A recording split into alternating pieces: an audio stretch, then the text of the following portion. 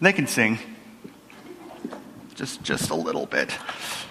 We are now at the end of our Rooted series, and it's hard to believe, but it's been a 12-week process of going through, as a church, what it is that we believe, why we believe it, and what difference it makes in our life. And we're now coming to the end of our Articles of Faith, and the whole series has been just unpacking bit by bit each aspect of what our church believes, finishing up with death and judgment. That's the last part of what we believe as a church, or what's in the Articles of Faith and what it records there. If you've got your notes, great. If you have a Bible, turn to Luke chapter 16. We're going to be in that a little bit later. But this whole subject matter is something that got very, very personal for me this past week.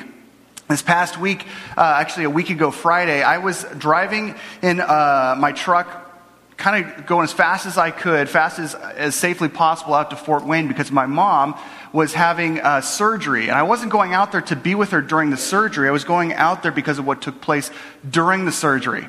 I would already planned to go out there on Monday or Tuesday to spend time with my mom as she was in recovery, to be able to talk with her maybe when she was a little more lucid, and right when she's coming out of the operating room. But my sister and brother-in-law started to just bombard my phone with message after message after message and phone call after phone call after phone call, crying about the fact that something had gone wrong during surgery, that my mom was losing a lot of blood and she couldn't breathe, and the doctors didn't know why. Something had happened during the process and they weren't sure what, and they were thinking they had to send her back into the operating room just to open her up, just to find out what is going wrong before something awful happened. And as I'm driving out on this lonely dark road out to Fort Wayne, Indiana, as my phone is blowing up, I keep on wondering every time that phone vibrates if the next message or the next phone call is going to be, Errol, you need to pull over,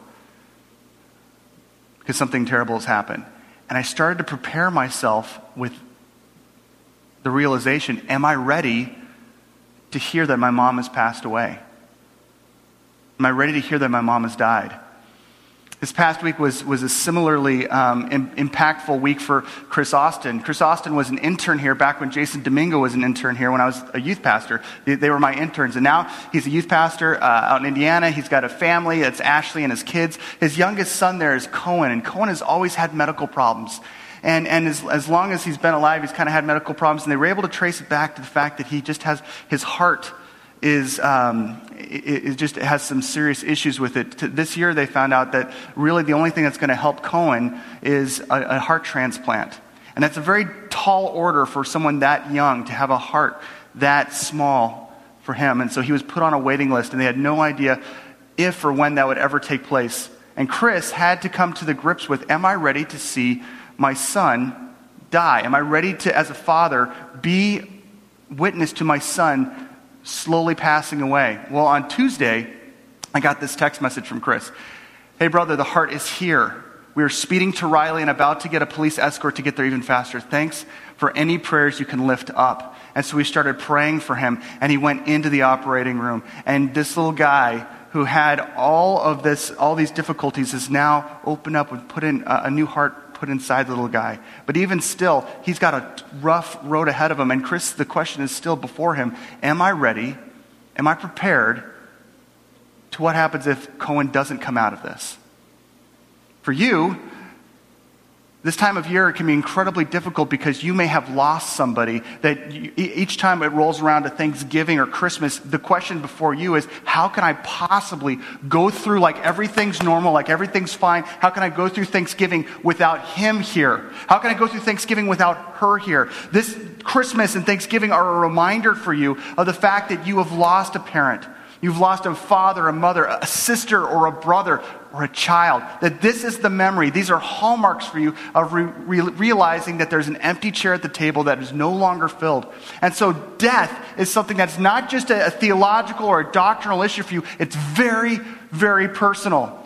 Which is why it's so important for us to know what we believe and what Scripture has to say. And within our articles of faith, we try to plumb the depths of what Scripture has to say to surface what does it speak into our lives. First off, we believe that physical death yields a separation of body and soul. with no loss of immaterial consciousness. The souls of the redeemed pass immediately into the presence of Jesus Christ and are united with their resurrection bodies at the time of the first resurrection to be glorified forever with the Lord Jesus. Now, a lot of times, you get to a certain age and your body starts to wear out. You start to really like the last part of that statement. I'm going to get a new body. That's a bonus because the body's not working like it used to or like it should. But the goods of this message is right at the top. Like the good stuff is right at the top. That we believe physical death yields a separation of body and soul with no loss of immaterial consciousness. That means that if you are a believer in Christ, the very next moment after my very last breath, I'm with Him. I am with Him, and you can have the confidence of that. And Paul said in 2 Corinthians 5:8 that we can have the confidence that absent from the body is present with the Lord. Jesus said to the thief on the cross, you know what? It's wonderful that you put your faith in me. In a couple thousand years, we're going to catch up and you're going to wake up and it's going to feel like a dream. And it's going to be, he doesn't say that. He says, today you'll be with me where? In paradise. That there's some place now, between now and the final judgment, that you're going to be, and it's good because you're redeemed, because you're in Him. Conversely, the scripture speaks to the other side of that coin. The souls of the unsaved descend immediately into Hades. Now, Hades is another word in Greek for describing the afterlife between now and the final resurrection, the final point of judgment for people. The souls of the unsaved descend immediately into Hades, and it's not paradise for them, where they are kept under punishment and torment until the second resurrection. You know what? Yeah, that's right. One of the things that we have to realize with this is that, just conversely from that first point, if I am not redeemed, the very next moment after my very last breath, I'm separated from Him. I'm not with Him. And that scripture describes as torment. And it's hard for us to wrap our mind around exactly what that means, but I want you to go back to the point, like if you've been in love, like absolutely in love, or you remember back when you were in high school or college, or when you met your spouse and you were just devastatingly and just totally head over heels in love, and you remember what it was like to be with that person nonstop, and then all of a sudden there was some type of separation. For me, I started dating Julie in late September of 1996. By the spring of 1997, I was like, okay, just don't screw this up. If you don't screw this up, she might marry you. Just don't screw this up. Don't screw this up. Don't screw this up. And so, but everything was going great up until she was a part, because she's got skills, she's a part of a musical group that would sing and stuff, and they would go to different churches, and they flew them all out to California. All of my friends were gifted like this, except for me. And so they all get into a plane, they all go out to California, and they're singing at churches and touring out California and Arizona. It was awesome for them. I was stuck during spring break back at Moody Bible Institute with nobody there on campus. It was a ghost town, and I was working at Fizz Plant. So I'm just moving stuff into trucks all week long and taking care of my friend's apartment and his cat. Now, that's not a good parallel of hell, but this is. This is. I never knew agony like that of wishing I could be with her, because I had discovered this was a new love. This was a love realized and a love separated. I didn't experience something like that until several years later. After Julie and I were married, we had Micah, and after Micah was born, within his first year, I was on a mission trip for 2 weeks down in St. Lucia with 360. And for 2 weeks, I was away from my new son, that all of a sudden, I never knew love for anybody until I knew love for my son. And this separation, the ache, was palpable. It was agony. That's a good description of what separation, of what Hades, and certainly what ultimately hell is going to be like. One commentator put it this way, which is really fascinating. As the eternal lover, God never withdraws His love from humankind, not even from those who spurn Him. Beyond the judgment, the unrighteous remain the recipients of God's love. Yet in their alienation from the lover, they experience it in the form of wrath. Because they have destroyed the covenantal love relationship God desires to share with all of His creatures. Hence, those who reject God's reconciling love in this life must know that love as wrath in eternity. This is hell. The articles of faith go on to explain that ultimately that leads to a judgment. They shall appear at the great white throne judgment and be cast into the lake of fire, cut off from the presence of God forever. And this echoes what we see in Revelation chapter 20. Then I saw a great white throne and him who was seated on it. The earth and the heavens fled from his presence, and there was no place for them. And I saw the dead, great and small, standing before the throne, and the books were open. Another book was open, which is the book of life. The dead were judged according to what they had done, recorded in the books. The sea gave up the dead that were in it, and death and Hades gave up the dead that were in them. And each person was judged according to what they had done. Then death and Hades were thrown into the lake of fire. The lake of fire is the second death. Anyone whose name was not found written in the book of life was thrown into the lake of fire. In this judgment, we see a final historical look, a final historical view of my life in God's plan. Every single person throughout history will be presented before God, and books are opened up. And I always had this picture of this long line, like at Six Flags or something, where someone's at the end of that line saying, "You're in, you're out, you're in, you're out." I don't believe that's the way it is. I believe that this is going to be the moment. You know all those questions that you wanted to ask God? Why? All those moments where you're like, what were you doing in this period of my life? I believe this is the moment that we're all of a sudden going to see. We're going to have a chance to see our entire life. The entire, not only our life, but the entire redemptive history of history. And in that moment, there will not be a single person who will have any issue with the judgment of God, because in that moment we will see how holy God is compared to how unholy we are. One person put it this way: no one who's ever in hell will be able to say to God, "You put me here." And no one in heaven can ever say, "I put myself here," because in that moment, we will see the holiness of God play out throughout our story and our absolute guilt. But then, for those who are written in the book of life, we'll see another story emerge. We'll see the rescue point. That point in your life, if you're in him, where Jesus rescued you. And all of a sudden, the story takes on new shape. Even though sin continues on after that, it takes on new shape, because now breathing into that is this new life. You're a new creation. You're a new human. And all of a sudden, that's the storyline that starts to come. And that's the part where we start to see reward. God says that he's going to reward us, not because we deserve it, but because we obediently are becoming that new human that he's crafted, that he died for us to be. Then we receive reward.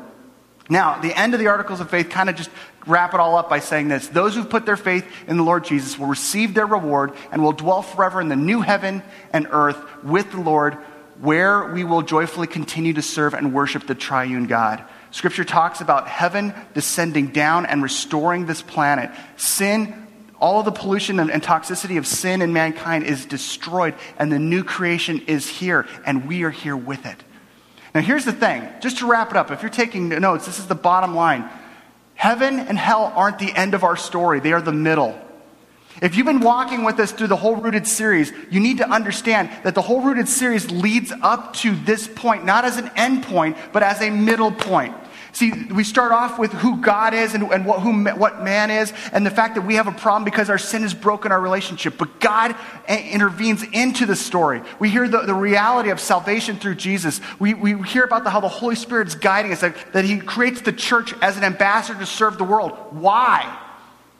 Just to get people like tickets into heaven so that after we all die we can be there? No. He's empowering a new humanity, a fully human group of people now that carries on past the middle of our death, into heaven or hell. Our reality isn't just picking up at that point, it's continuing from this point on. Judgment is coming, and that is a good thing, because what judgment coming means that the fullness and the finality of his work is done, and now we enter into the next aspect of history, which actually is the next reality of eternity. Now in your notes, down in the Metamorphosize, we asked the question, what difference does that make? Okay, so if I believe that he's going to return, if I believe that there is such a thing as a life after death, that is specified in Scripture as being only afforded through Christ as far as eternity with him, what does that do? Well, this view of coming judgment causes three responses in us, if you're a believer. Now, if you're a person because you may not believe in hell, you may not believe in heaven, or you might totally believe in heaven, but you really don't believe in hell. God's just going to kind of say, "It's all good, everyone in, come on." But the truth is that if we actually have a biblical perspective and we believe what Scripture has to say, it does something in us.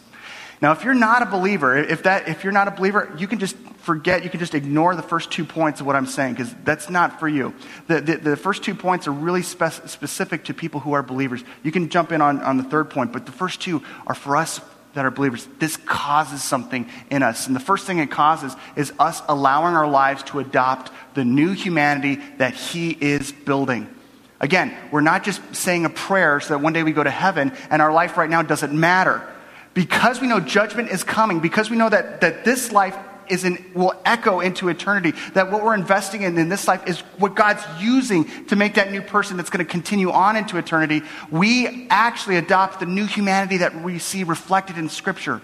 So when Scripture talks about the fruit of the Spirit, the stuff that God does in you after you become a believer, that's stuff that we say, yeah, I want to be a part of that. And so you have love, joy, peace, patience, kindness, self-control. Those things are things that we say, I'm adopting that because I'm becoming that person, that new human, that fully human person that's going to live on into eternity. And these are going to be the same characteristics that are going to be true then. Just take peace, for example. If I believe that judgment is coming, and that this is not all that there is, then I can live at peace even with corrupt social structures. I don't know if you've paid any attention to the news regarding like the whole political campaign, the presidential campaign. Anybody? Anyone paying? Yeah, okay. Aaron Lazinski, good for you, man. All right, it frustrates me to no end. And I don't care if you're a Democrat or a Republican, you're probably frustrated with your options. Yeah? It's something where it's difficult to find someone. And the reason is because we don't believe these people because they're politicians. Because we voted for people before who've said, I'm going to do this, this, and this, and they haven't done it. But it's not just in the politics, it's the politics of your workplace. You don't trust your boss or the corporation or the people at the head or the administration. Why? Because they've disappointed you. Because all human social structures are corrupt. They break down. They frustrate.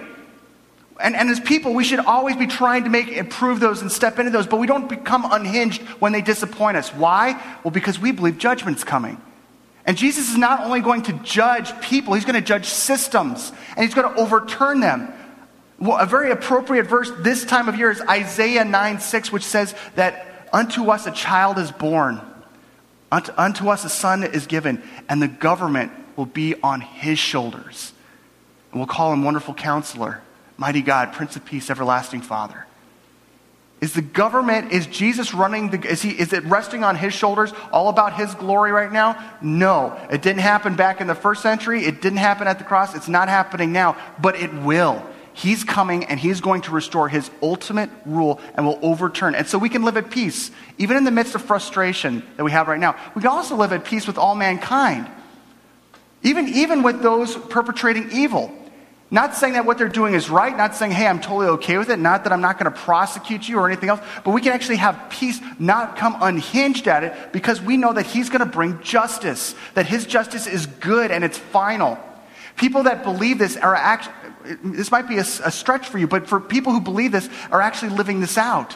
The cover of Relevant magazine has the new face of martyrdom, talking about how ISIS is not the greatest threat to Christianity. ISIS will bulldoze through, and they're going to kill a Muslim just as much as they're going to kill a Christian, just as much as they're going to kill an agnostic. They don't care. If you're in their way, they're going to do away with you. And they might have fun doing that to Christians, but they kill an amazing amount of other faiths as well, including Muslims. Boko Haram is different. Boko Haram is specifically targeting Christians. Last year, they killed 10,000. 10,000. Imagine 3 9/11s last year. And they do this because they are focused on ending Christianity. So these people in that type of situation have a different perspective than maybe you or I would have. Because of the fact that they know Jesus is returning, that judgment is coming, justice is coming, they don't have to feel like they need to continue the cycle of violence by saying, you kill us, we'll kill you. You kill our people, we'll take out your village. They don't do that. In fact, their people are mutilated and murdered. And they're on record as forgiving the perpetrators of that evil. Why? Because it doesn't matter what they do to them? No, it matters greatly. But they know that judgment is coming, and that God's justice is solid and right, which means that if they're in eternity, if they're in heaven, they will know that God brought justice to the people who perpetrated them. and justice was right, that God will judge the rapist, he will judge the murderers, he will judge the dishonest, he will judge them. Or God will bring his justice upon himself if that person turns to him. And because of what Jesus did on the cross, we'll receive new life. And then in eternity, when the victim and the victimizer see each other, there will be no pain, because that victim will look at the victimizer and see, that's a new creation. That's not the person that did this to me. The person that did this to me is dead. And the punishment that should be on this person, Jesus took it. And now we're brothers. Now we're sisters. Now and that's the type of peace that somebody who knows judgment is coming, who knows that this is not the end, has. Secondly, we reject, if we know that judgment is coming, if we have that perspective, we actually reject the dehumanizing identities which die with our current bodies and affirm the one that survives. I told you to open up to Luke 16. Let's take a look at that. Jesus in Luke 16 is doing what he's done in so many other situations where he's talking about death, or he's talking about death and hell specifically. Jesus talks more about hell and judgment than any other voice in Scripture. And this is a situation where he's using a story, a made-up story, a parable, to make a point. And he's making a point about the agony that is hell and the distance between that and God that is hell, but he's making a deeper point. I want you to take a look at this. Verse 19. There was a rich man who was dressed in purple and fine linen and lived in luxury every day. At his gate was laid a beggar named Lazarus, covered with sores and longing to eat what fell from the rich man's table. Even the dogs came and licked his sores. The time came when the beggar died, and the angels carried him to Abraham's side. And just side note, Abraham's side is another word for after death, between death and the final judgment. So it's some type of after death period. The rich man also died and was buried. In hell, or Hades, he was in torment. He looked up and saw Abraham far away with Lazarus by his side. So he called to him, Father Abraham, have pity on me and send Lazarus to dip the tip of his finger in water and cool my tongue, because I'm in agony in this fire. But Abraham replied, Son, remember that in your lifetime you received the good things, and Lazarus received bad things, but now he's comforted here and you're in agony. Besides all this, between us and you is a great chasm has been fixed, so that those who want to go from here to you cannot, nor can anyone cross over from there to us. Verse 27, he answered, Then I beg you, Father, send Lazarus to my father's house, for I have 5 brothers. Let him warn them, so that they will not also come to this place of torment. Abraham replied, They have Moses and the prophets, let them listen to them. No, Father Abraham, he said, but if someone from the dead goes to them, they will repent. He said to him, If they don't listen to Moses and the prophets, they won't be convinced even if someone rises from the dead. Now, this is one of those weird stories where you go, okay, Jesus is talking not to a pagan group here. He's talking to a group of Jewish people. So these people believe in God. Like, they do temple. And so when he's making this story, it's not like this rich guy here is some pagan who doesn't know who God is. This rich guy in this story probably believes in God. So why is he in hell? Why? The ancient Greek philosophers had this word called summum bonum. Summum bonum. Everyone say summum bonum. It just basically means the highest value, or the highest identity, the thing that you wrap your life around. This is the thing that you're achieving everything for. Your thoughts are invested in this. This is your highest identity. For the rich man, what was his summum bonum? What was it? His wealth. His wealth. In fact, his whole life had been invested in that. And it's very fascinating here in this story. Jesus does something really amazing. Of the 3 characters, you have Abraham, you have the poor man, and the poor man's name is what? Lazarus. And you have the rich man, and his name is?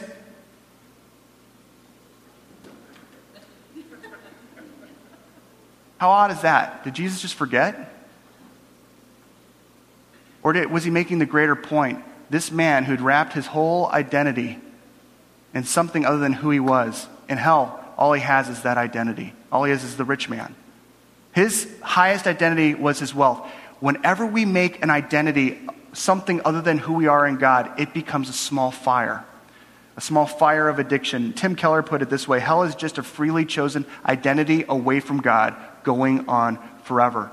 If you know addiction, you know that it starts with disintegration. It's like I need more and more of something to get less and less of a kick. I just need some more of this. And you see, if you've known someone who's been in addiction, or that's been you see how it just starts to disintegrate. The person that was before is not the same person. They're more and more defined by this substance. For this rich man, that was his wealth. To the point that in hell, he is so warped by his wealth that he still is thinking as a wealthy man. He's not asking God to get out of hell. He didn't once ask Abraham to get him out of hell.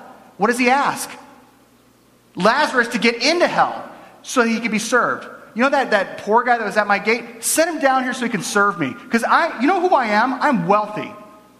That's how warped it is. Slowly, bit by bit, throughout our life, we get more and more dehumanized by any type of idol, any type of identity that's not God. We become more and more disintegrated. And it leads to isolation, where we start to blame others, where we're frustrated, like nobody understands me. You see someone in addiction becoming more and more of a hermit wrapped around that substance or that person or that thing, and eventually it leads to denial. And you see that in this rich man. And by the end of the passage, he's insinuating, listen, I didn't have enough information to know about this. Like if I would have known this, if you would have given me information, I would have made a different choice. So why don't you send Lazarus, send that guy to go ahead and speak to my family for me, to let them know. Let me talk to them. Because if they have more information, then they might make a better choice. I clearly didn't. Insinuating, God, you weren't fair. You didn't give me enough information to make a proper decision. Whenever we, as people, make an identity that is other than God, whether it's your identity is I am the moral person. See, the Pharisees, they were all about God's law. But sin is not just breaking God's law. Sin is wrapping your life around something as your identity, your ultimate identity that's other than God. Your job is a good thing. But if your job is your summum bonum, if that's your highest identity, as soon as that job is gone, you're floored. You're looking for a window to jump out of because you have no options. This has devastated you. Relationships are amazing. But if relationship is your highest identity, then as soon as that relationship is over or that person passes away or they break up with you, you are not just set back, you are devastated. You can't go forward. Why? Because that person or whatever has dehumanized you into wrapping your identity around this thing other than who you are in God. See, the greater thing that we have, if we know that this life is not all that there is that we know this is not my end. My highest identity is the one that survives, which is I am a child of God. That survives even this. That goes on. Thirdly, if we believe this reality of judgment, we understand that we are able to gratefully grasp the unbelievable love of God. Carlos said it during the earlier worship time, just how incredibly exclusive Jesus is. But Jesus is the most inclusive, exclusive hope that history has ever seen. Is eternity, is new life only found through Jesus? Absolutely. It's totally exclusive. Who's it for?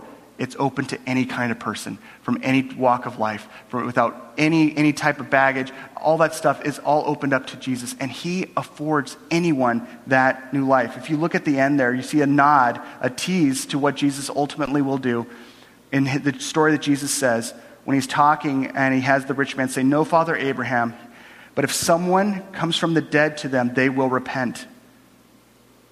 And Abraham says, if they don't listen to Moses and the prophets, they will not be convinced, even if someone rises from the dead. Jesus did. Jesus became man.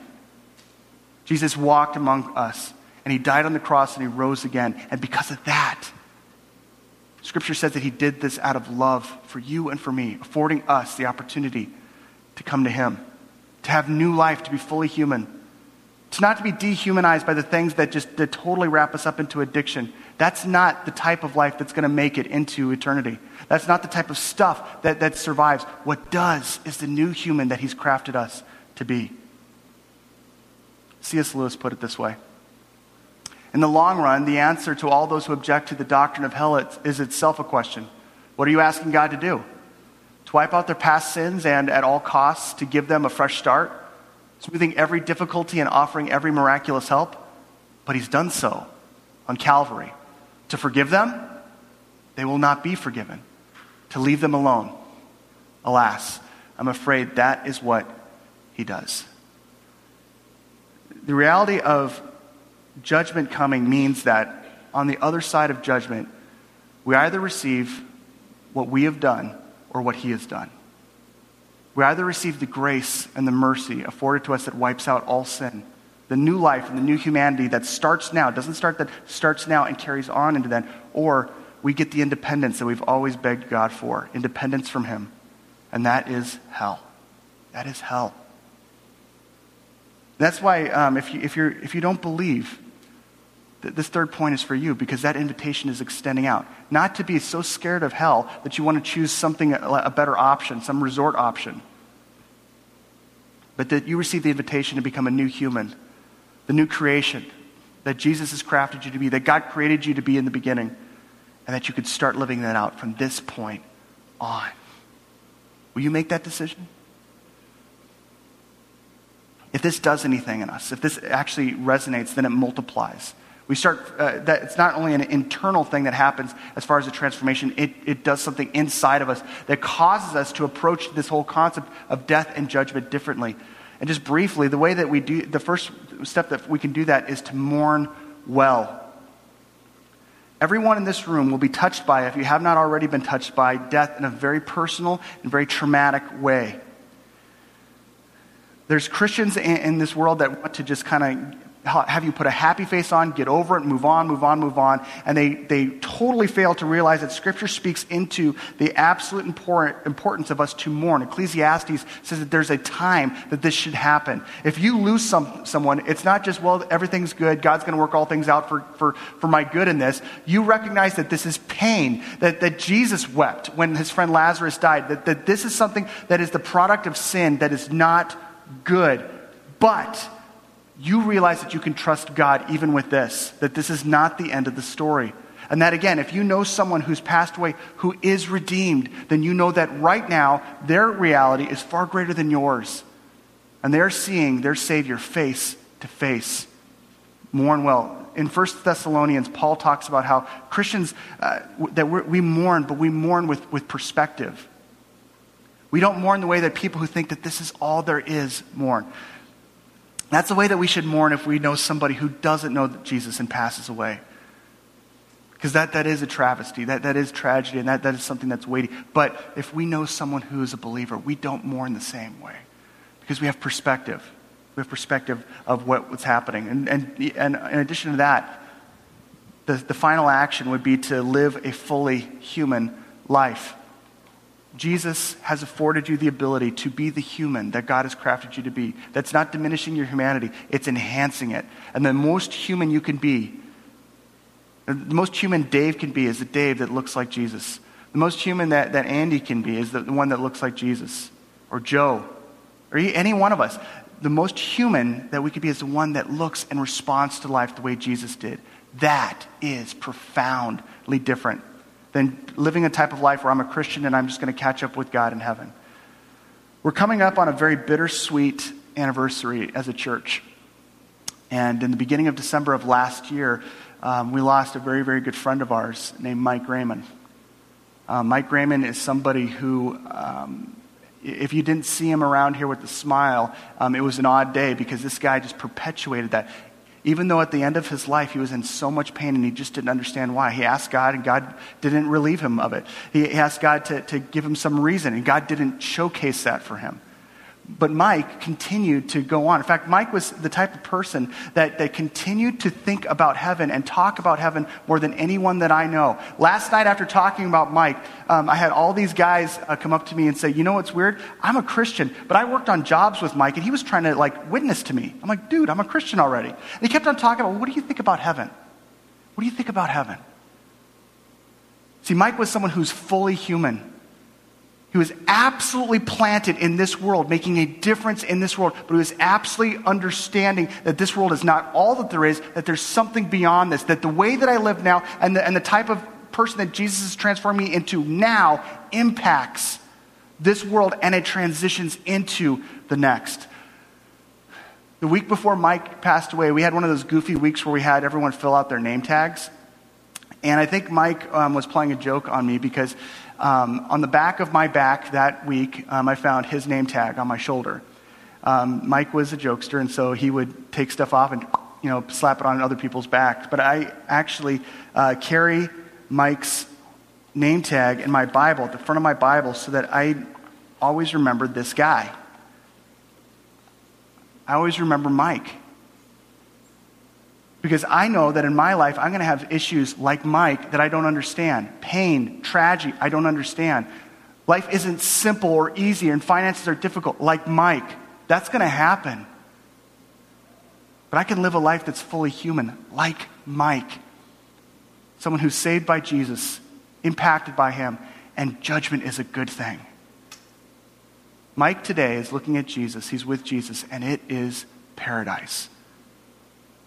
One day, if you're in him, you will as well. If you're in Christ, that'll be your reality. Until then, may we live the type of fully human life he's saved us for. Amen? Let's stand for prayer. Lord Jesus, we lift up to you our hearts. We thank you, God, for the fact that this is not all that there is, that you intersected history and you spoke into it a redemptive history. Lord Jesus, if anyone here has never accepted your invitation to be made new, Lord, I pray that they will do that right now, that your Holy Spirit will just make it very clear to them that they need you. They need your righteousness. They need your holiness, things that they don't have and they can't earn, that you afforded to them on the cross. If that's you, simply turn to Jesus. Respond to him. Relate to him in the fact that you know that you're far from him. And ask him to forgive you. Ask him to start something new in you. And ask him to begin that new life, that new humanity that he saved you for now. Until you meet him once again, face to face. And until that moment, that you'll walk with him, follow him step by step. Lord Jesus, I pray that that is our story. That we realize that the greater story that we're a part of is the one that's in you. And Jesus, we will give you the thanks and the glory. It's in your name that we pray. And all God's people said, amen. Amen. You are dismissed.